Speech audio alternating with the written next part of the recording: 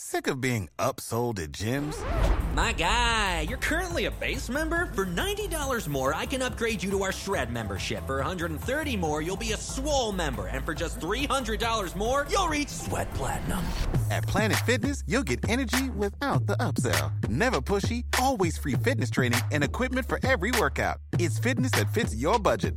Join Planet Fitness for just $1 down and $10 a month. Cancel anytime. Deal ends Friday, May 10th. See Home Club for details. What up guys, Lisa here. Okay, today on Relationship Theory, Tom and I discuss our competitive natures and how we actually use them to come together to build an incredible relationship and encourage each other, as well as how we push each other to show up as the people we always say we want to be. We discuss how we use this tactic to strengthen our relationship, how to be competitive while pushing each other, and ultimately guys, how to be each other's biggest cheerleader. Welcome to Relationship Theory. Even if you understood where I was coming from, you tried to convince me to think about it your way, and that ended in disaster time and time again. Hey everybody, welcome to another episode of Relationship Theory. Hi. I'm your co-host Tom Bilyeu, and I'm here with Lisa Bilyeu. What is up, homegirl? Baby? How we doing? Good. This is from Daniel Breeze. How would you approach compromising with your partner if there's a fundamental value disagreement? For example, one partner wants a big wedding, the other wants a small one. Yeah. Collision of values, as we call it. So these are I find like from an anthropological standpoint in our own relationship, I find them the most fascinating when we have a collision of values where it's like, you want something and I fully understand. You've articulated it. I get it 100%. And I vehemently disagree. And then what do you do with that? A wedding to me is really easy. And that is, but I see how this could get complicated. So let me answer it at a high level. To me, a wedding is for the woman. So it's like whatever you want. Now there might be like, for me, the videographer like was a thing. I really cared about that. The cake was a thing. That was back when I ate sugar. So it was like, I wanted that to actually taste good. But beyond that, it was like, yeah, I get it. Like whatever you want. Now, if it kicks in and the couple's paying for their wedding and it's like, God, if we do a big wedding, it's going to be very expensive and all that. Then that can get tricky if it's like money v wedding. Right. And that's the thing I was going to say. Like, what is the real reason why you want a big wedding and what is the real reason why you want a small wedding? Right. Like the real reason. Like I've been dreaming this all of my life. Right. So I really want to like, that's like an emotional thing that I don't know if that woman can ever let go of, right? If you say like, I don't want a big wedding because it's too much fuss or whatever, and the woman's been dreaming about it, like she's never going to forget that. Yes, very good point. And I think that's exactly what you have to do. You have to break it down like, okay, what are the honest values? Like what values are actually in a collision right now? And then just working through them. So let's assume for a second that the collision is money and I've been dreaming about this my entire life. In the moments where you have value collisions, that's the time where you really get to earn your reputation with each other. And remember, whatever happens in that value collision is going to carry forward. So you're going to learn something about each other. And this is important. So I would want you to learn, and I see it as a part of my identity, to really try to find a way for us both to get what we want. So I'm not going to draw a line and be like, fuck you, motherfucker. Like, this is what I want. This is my value. You've not convinced me. I am utterly unconvinced. So, we're having a small wedding. It's just how it's going to be. And we're going to save the money. You want to find a way. Okay.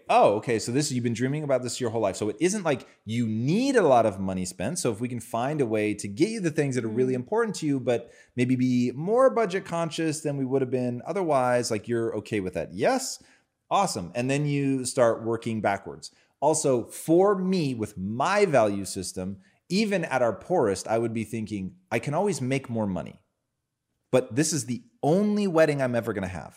So this is very specific to this thing, but like just to give people an idea.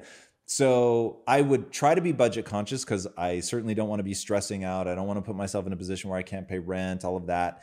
So it may be, okay, like we can invite 200 people to the wedding. Absolutely. Like if that's your thing. But the date of the wedding now has to push back 6 months, a year, or whatever. And we're going to save this amount of money every month and we're going to put it towards the wedding. Can we agree? Like, I'll do half, you do half, whatever like that looks like. But like, this is how much we'd have to save so that it doesn't become stressful. So would you rather have 200 people? Would you rather have 150 people and get married now? Like, wherever that sort of falls. Right. Where can we cut money? Like, what's traditionally like the pain point? How can we reduce that? And doing like, so for instance, one of the, if I remember right, like the big expenses at a wedding are venue and food and drink.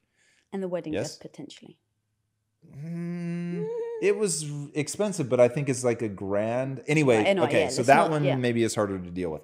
But like you could, for instance, say, hey, our gift registry is essentially bottles of wine to be brought to the venue.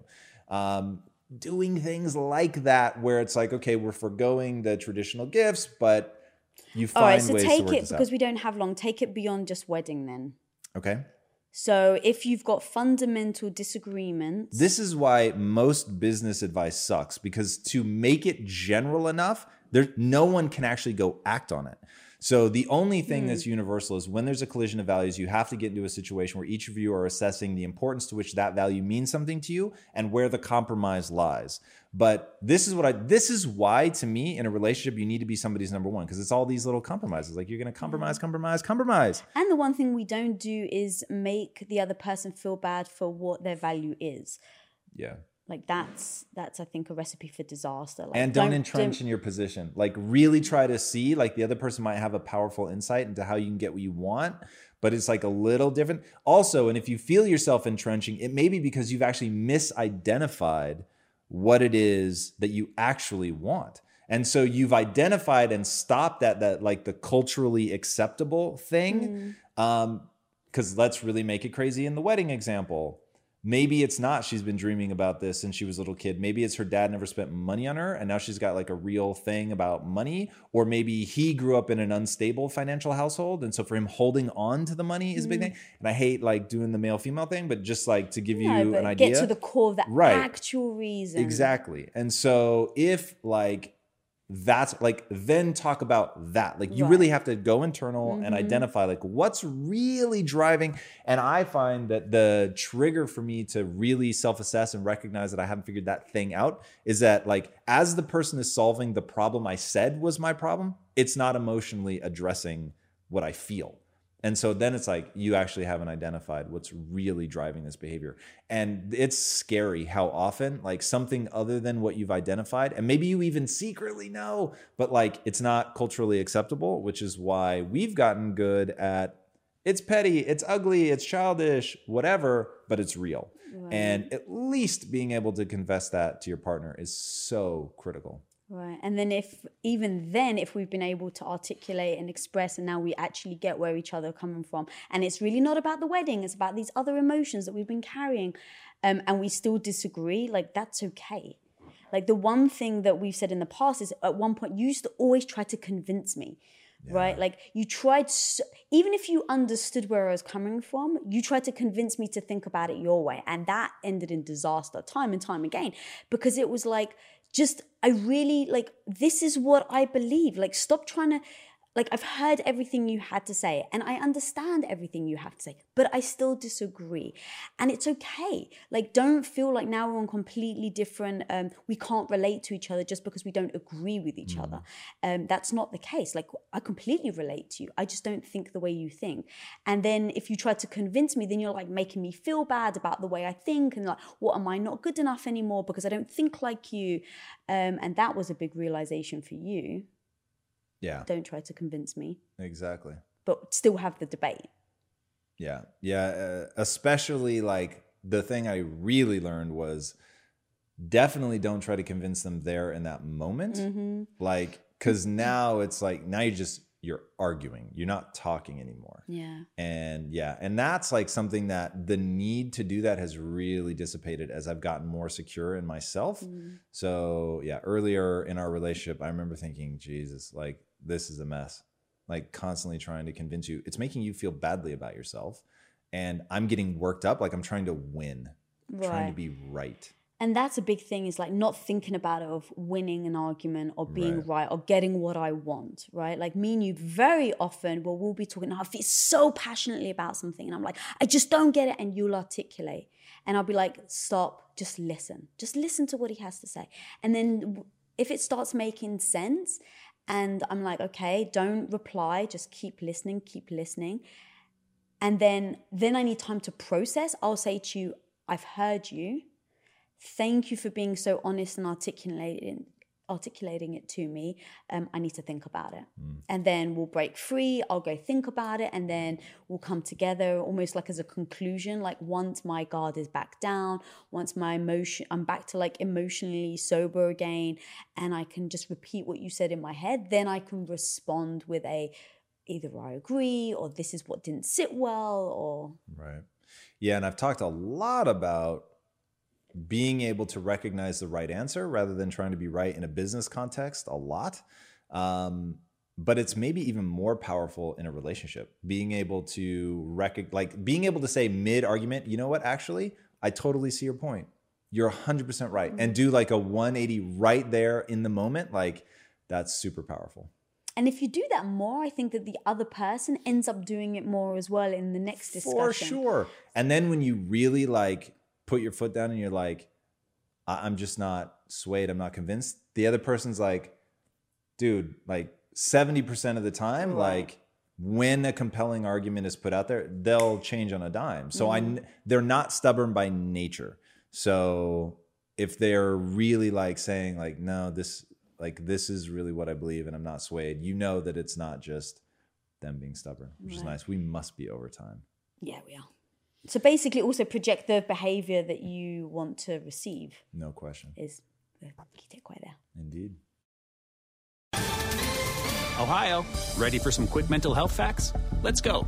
Nearly 2 million Ohioans live with a mental health condition. In the U.S., more than 50% of people will be diagnosed with a mental illness in their lifetime. Depression is a leading cause of disability worldwide. So why are some of us still stigmatizing people living with a mental health condition when we know all of this? Let's listen to the facts and beat the stigma. Ohio, challenge what you know about mental health at beatthestigma.org. If you're fed up of people constantly pushing you around, ignoring your boundaries, and just disrespecting you left, right, and center, then it's time to finally stop letting people walk all over you and start actually standing up for yourself, my homie. Because trust me, I've been there, staying silent and living a life I never actually wanted for myself, but lacked the confidence to do anything about it. But I was able to go from someone who settled and lacked all the confidence in herself to someone who comfortably commands respect. And guys and my homie, even with the fears, the doubts and uncertainty, you can finally go after what you freaking want in life, set boundaries, speak up, show up, fight imposter syndrome, and stop people pleasing. And I break down how to actually do this step by step in my book, Radical Confidence. And when you pre-order your copy of Radical Confidence right now today, guys, you can get a free gift valued at $171, which includes my ultimate guide to Radical Confidence, which is a workbook that you actually can work through as you're reading my book, 3 months ad-free listening to Women of Impact on podcast, and 1 hour exclusive relationship coaching sessions with me and my hubby of 21 years, Tom. So, my homie, if you go and pre-order this book right now, you get all of those things for utterly free, which has been valued at $171. So go over to radicalconfidence.com to pre-order your copy right now. That's radicalconfidence.com. See you there, my homie. Let's freaking go.